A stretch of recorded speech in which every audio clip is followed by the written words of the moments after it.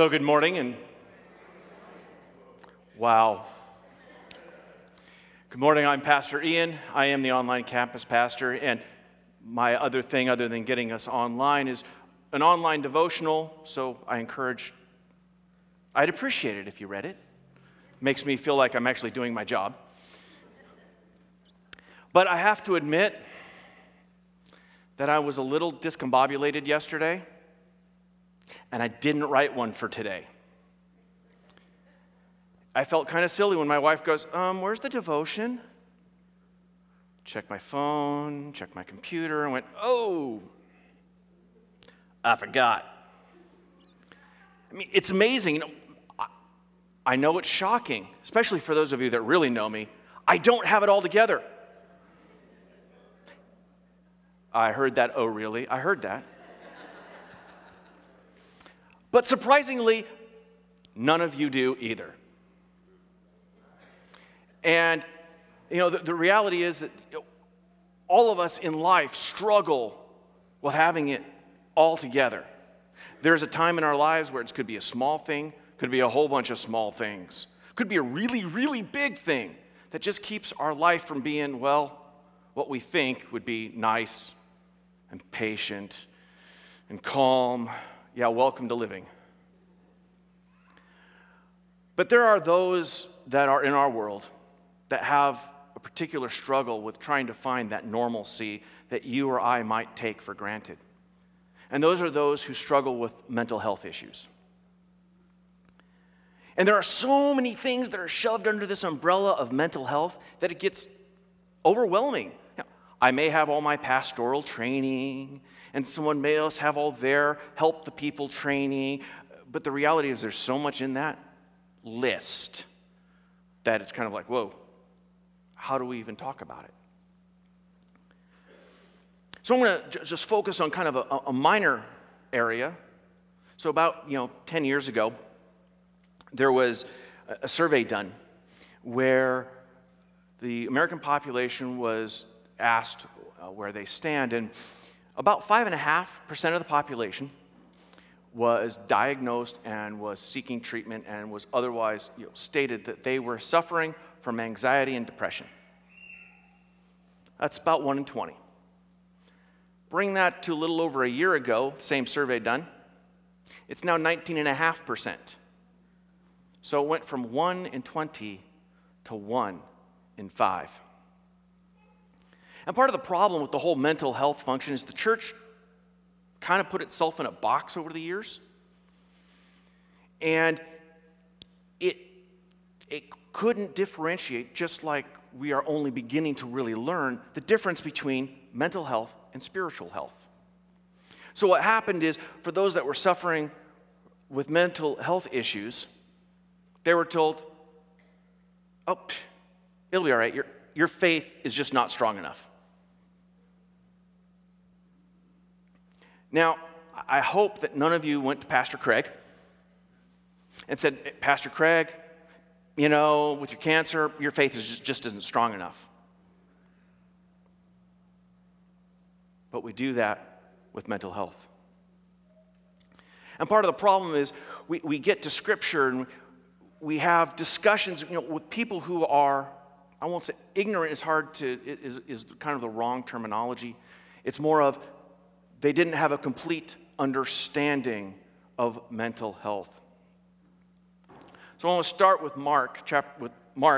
So if you have your Bibles, turn to Mark 5, and we also have it on the app and obviously up on the screen. And I want to start with this passage. They came to the other side of the sea, to the region of the Gerasenes. As soon as he got out of the boat, a man with an unclean spirit came out of the tombs and met him. He lived in the tombs, and no one was able to restrain him anymore, not even with a chain, because he had often been bound with shackles and chains and had torn the chains apart and smashed the shackles. No one was strong enough to subdue him. Night and day among the tombs and on the mountains, he was always crying out and cutting himself with stones. When he saw Jesus from a distance, he ran and knelt down before him.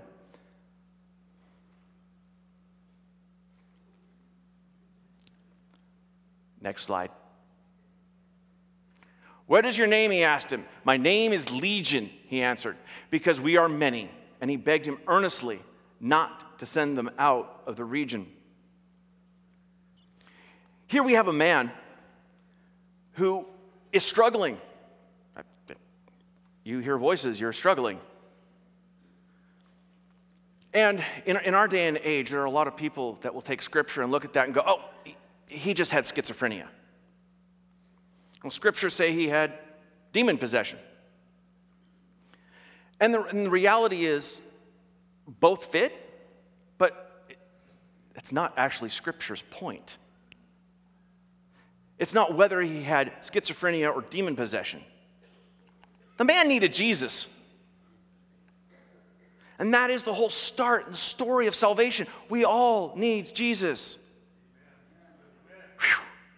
I was worried for a moment there. But when we look at this passage is actually symptomatic of the struggle that the church has. It has struggled with, this passage is actually one of those struggling passages. So if the man has demons, well, that's easy for the church. He just needs to be exorcised. He needs Jesus. Let's just get those demons out of there. But if he has schizophrenia, the church's often response is, yeah, you just need more faith. Wow. Not a particularly great response.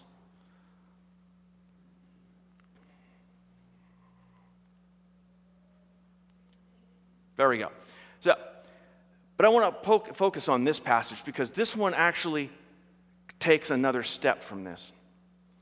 And it's, back in Mark, a night and day among the tombs and on the mountains, he was always crying out and cutting himself with stones. So in addition to the voices in his head, which I'm sure was more than enough, he was cutting himself. Now, over the years, I've heard people say that he was cutting himself and hurting himself and bruising himself because, well, he was naked and on a whole bunch of sharp stones. Problem is, Scripture doesn't give us this luxury. It's a willful statement. He was cutting himself. Now, in our day and age, we actually identify it that way. We call it cutting.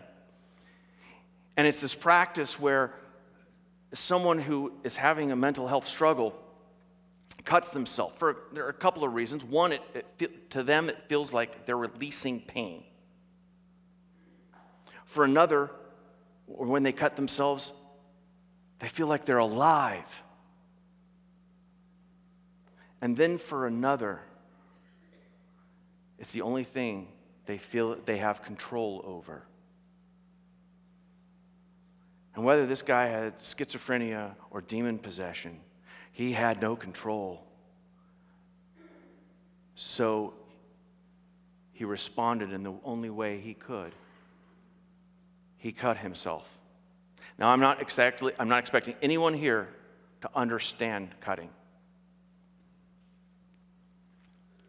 But the reality is that everyone has some kind of way that they are responding to the struggles of their life. And it is not our job to judge them, nor is it our job to condemn them. It is our job to love them. And this is where the church is supposed to come alongside everybody, not just those struggling with mental illness. Because everyone needs Jesus, regardless of who they are. But what bothers me is that the church is following and the world is leading. And I want to start today, and maybe it's a little presumptuous on my part, but I want to start right here in Generations Community Church and turn that upside down. I do not want the world to lead the church in how to show love, compassion, caring, and understanding. If that doesn't bother you that the church is doing a better job than we are, we need to have another conversation. Society is actually trying to fix it. They're working on their end. We need to work on ours.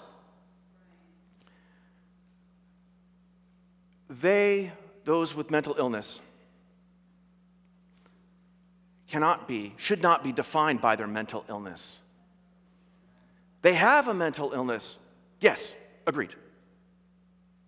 But they should not be defined by it. And nor should we define them by it. For you see,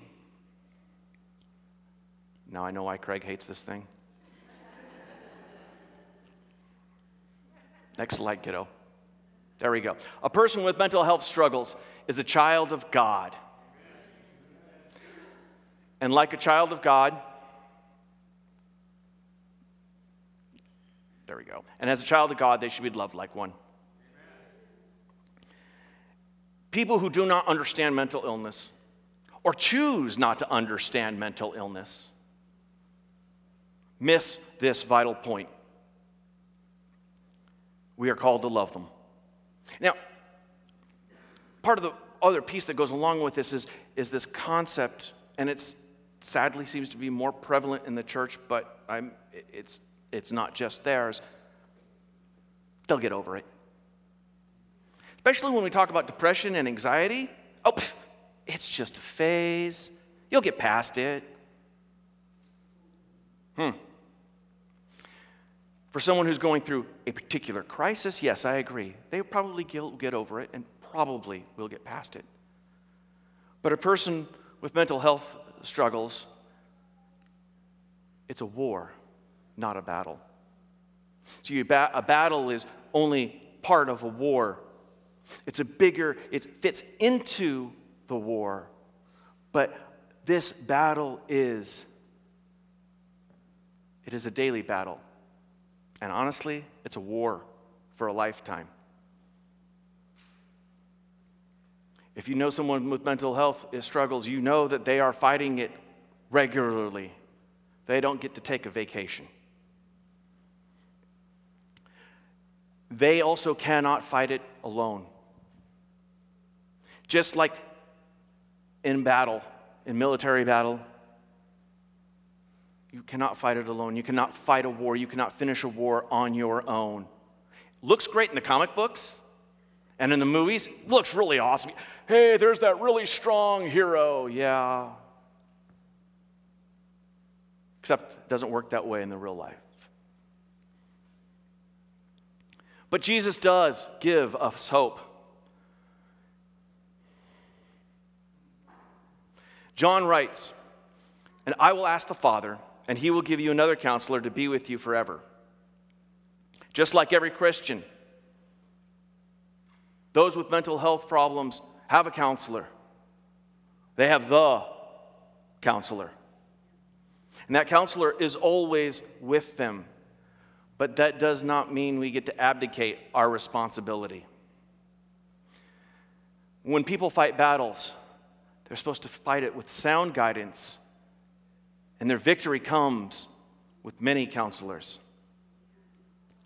Friends, family. Everyone needs friends and wise counsel. Mental health is not to be fought alone. They need encouragement. Now, they need encouragement, but don't give them false words of positivity. One, they know you're lying. But number two, that's not what they need from you.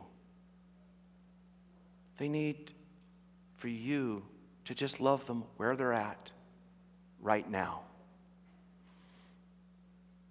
And so, for those of you, and I know sometimes this is a struggle, what does it mean to live with a mental health problem? Well, Isaiah writes, "We hope for light, but there is darkness, for brightness, but we live in the night." In the middle of their fight, in the middle of their battle, in the middle of their war, they're always looking for light.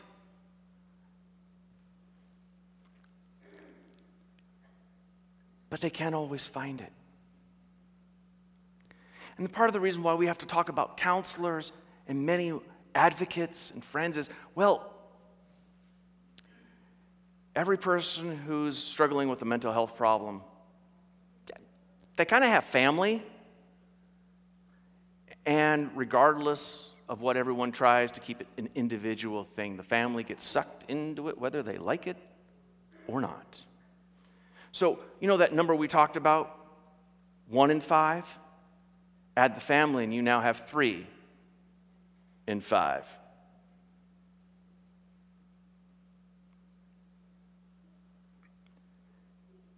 This is not a thing where you can just say it's somebody else's problem. Paul writes in Galatians 6, brothers and sisters, if someone is overtaken in any wrongdoing, you who are spiritual, restore such a person with a gentle spirit, watching out for yourselves so that you also won't be tempted. Carry one another's burdens. In this way, you will fulfill the law of Christ. Now, Paul is specifically addressing a sin situation. So, a sin is a willful act that separates you from God. Someone with a mental health problem, this is not a willful sin. Yay, God, let me have a mental health problem. So if we are supposed to bear one another's burdens and come alongside them and to care for them when they have willfully separated themselves from God, what more should we do for those who are not willfully? A sign of compassion and a sign of care. Well, I really don't know how to talk to somebody about mental health. Okay? Frankly, a lot of people who are suffering with mental health kind of don't really know how to talk about it either. Often we're not called to talk. Whoops. Nah, I'm too fast. Often we are not called to talk. We are called to be present.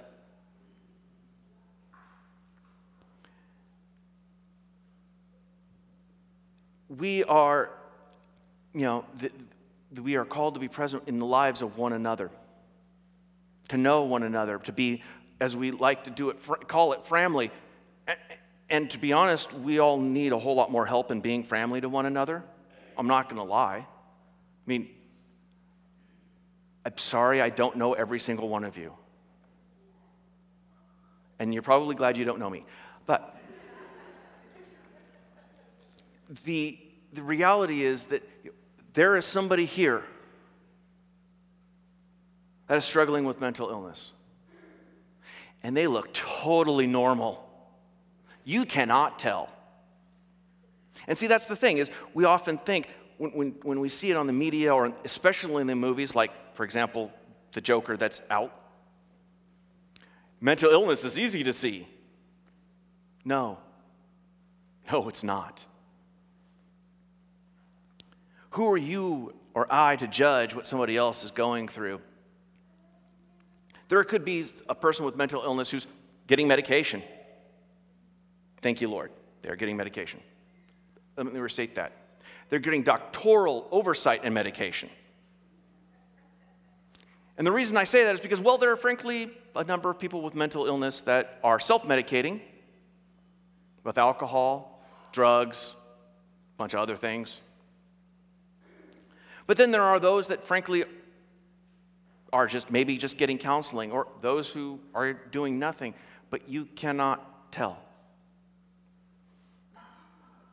Many years ago, I heard a sermon from a pastor who was long retired and been preaching, been a pastor for so many years, but he was doing pulpit supply. And I'm not sure what caused this sermon, what caused him to drive it, but he basically got up there and apologized for the last however many years of his ministry. Because he realized that he had done something incredibly wrong to his people. He mistreated those with mental health.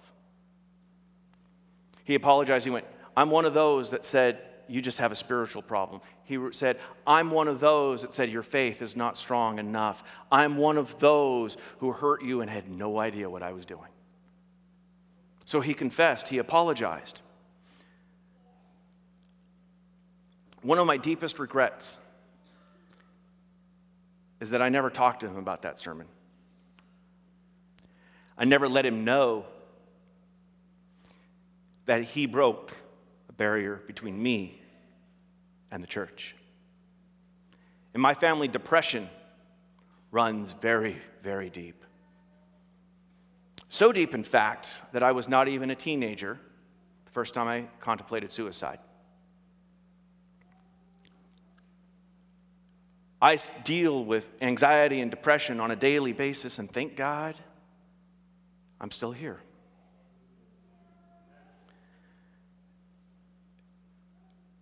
But I look relatively normal. At least everybody gets that joke. But for those struggling with mental illness, I really do understand what it means to hope for light when there is darkness, but you live in the night. For that has been my struggle. But as you saw the preview, that's not the final answer. That's not God's answer.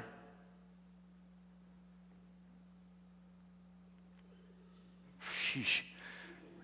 That light shines in the darkness, and yet the darkness did not overcome it. So that light, obviously, we all recognize that it was Jesus. But the reason I brought up that sermon is because, you see, it was after that sermon that Jesus went, tap, tap, tap, tap. I was like, yes? You know that light that you kept trying to follow before you knew me? The one that you listened to in desperation and in hope that something would change so you did not take your life?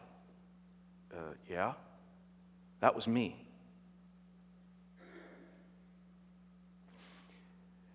To hear that after 20 years of a struggle without not knowing Jesus, to know that Jesus was there even then when I did not know him, that was huge for me.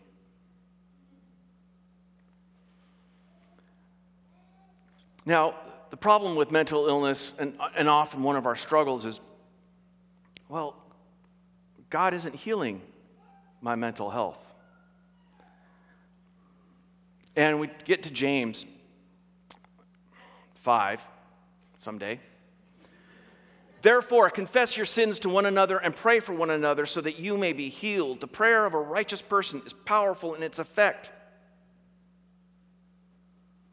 Everyone with mental health, with a mental illness, everyone who has a physical illness, please keep praying to God.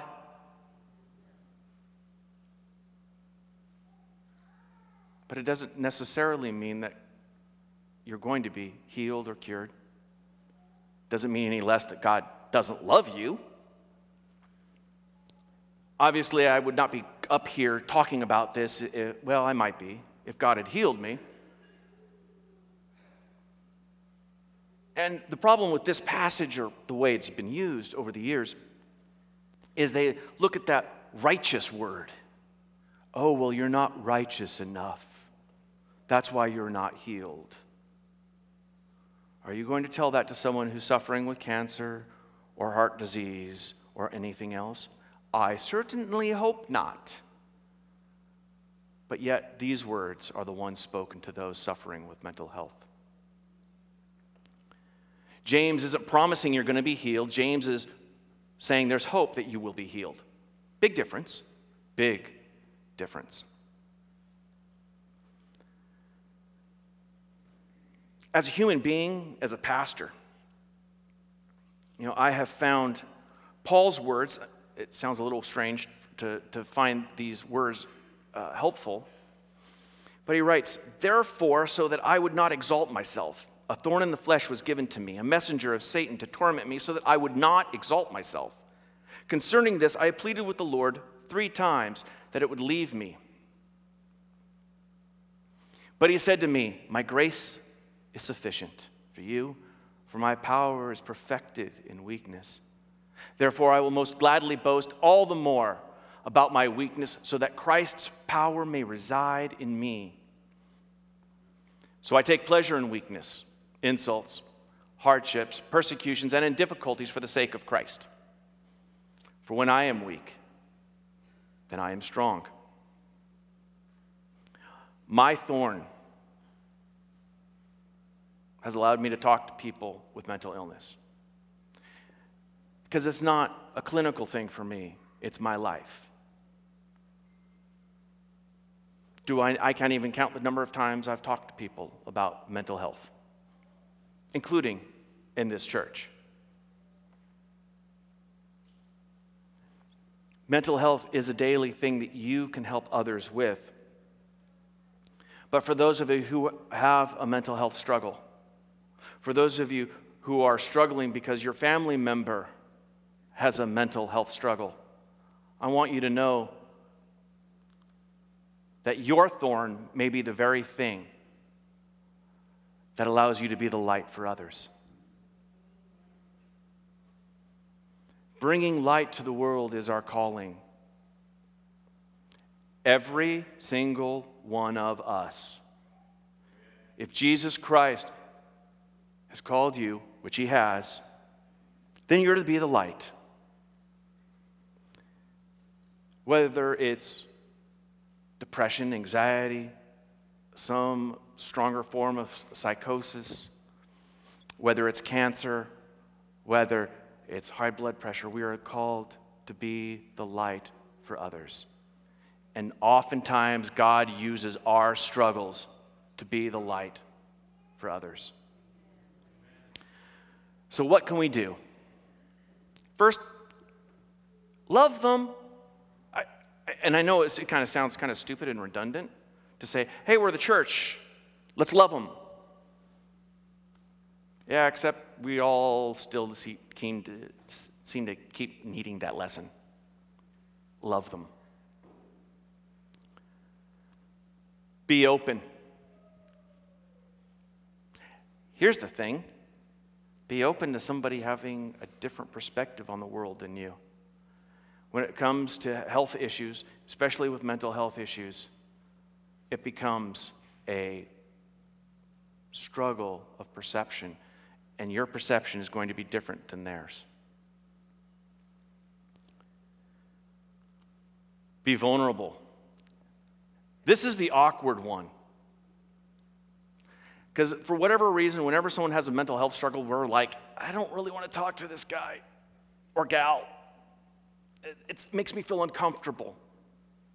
How do you think they feel?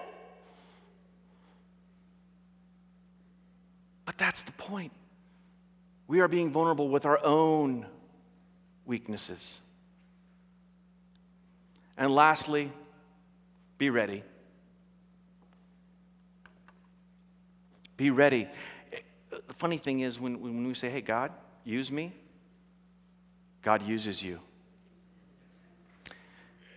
When God calls you to be the light to the world, by the way, that's a 24/7, 365, 65 and a quarter days a year.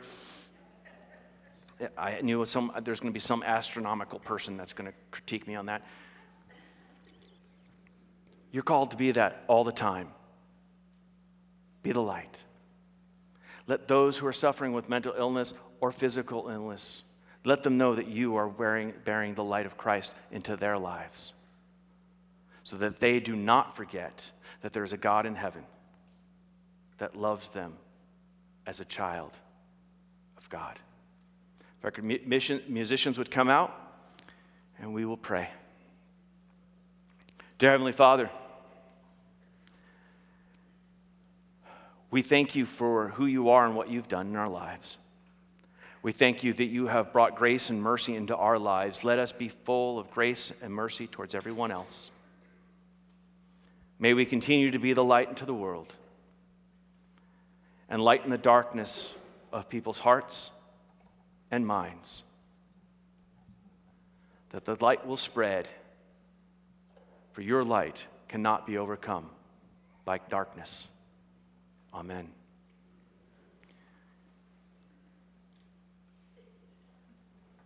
And I suppose I'm supposed to pray for the offering too. I always forget that part. So now it comes to the time in our service where we get to thank God with our offerings of our... Ooh, I got more than Craig did. But let us pray for that. Dear Heavenly Father, again, we thank you for who you are. We thank you for what you have given us.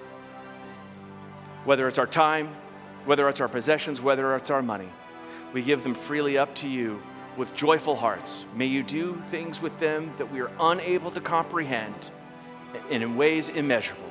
In your name we pray. Amen.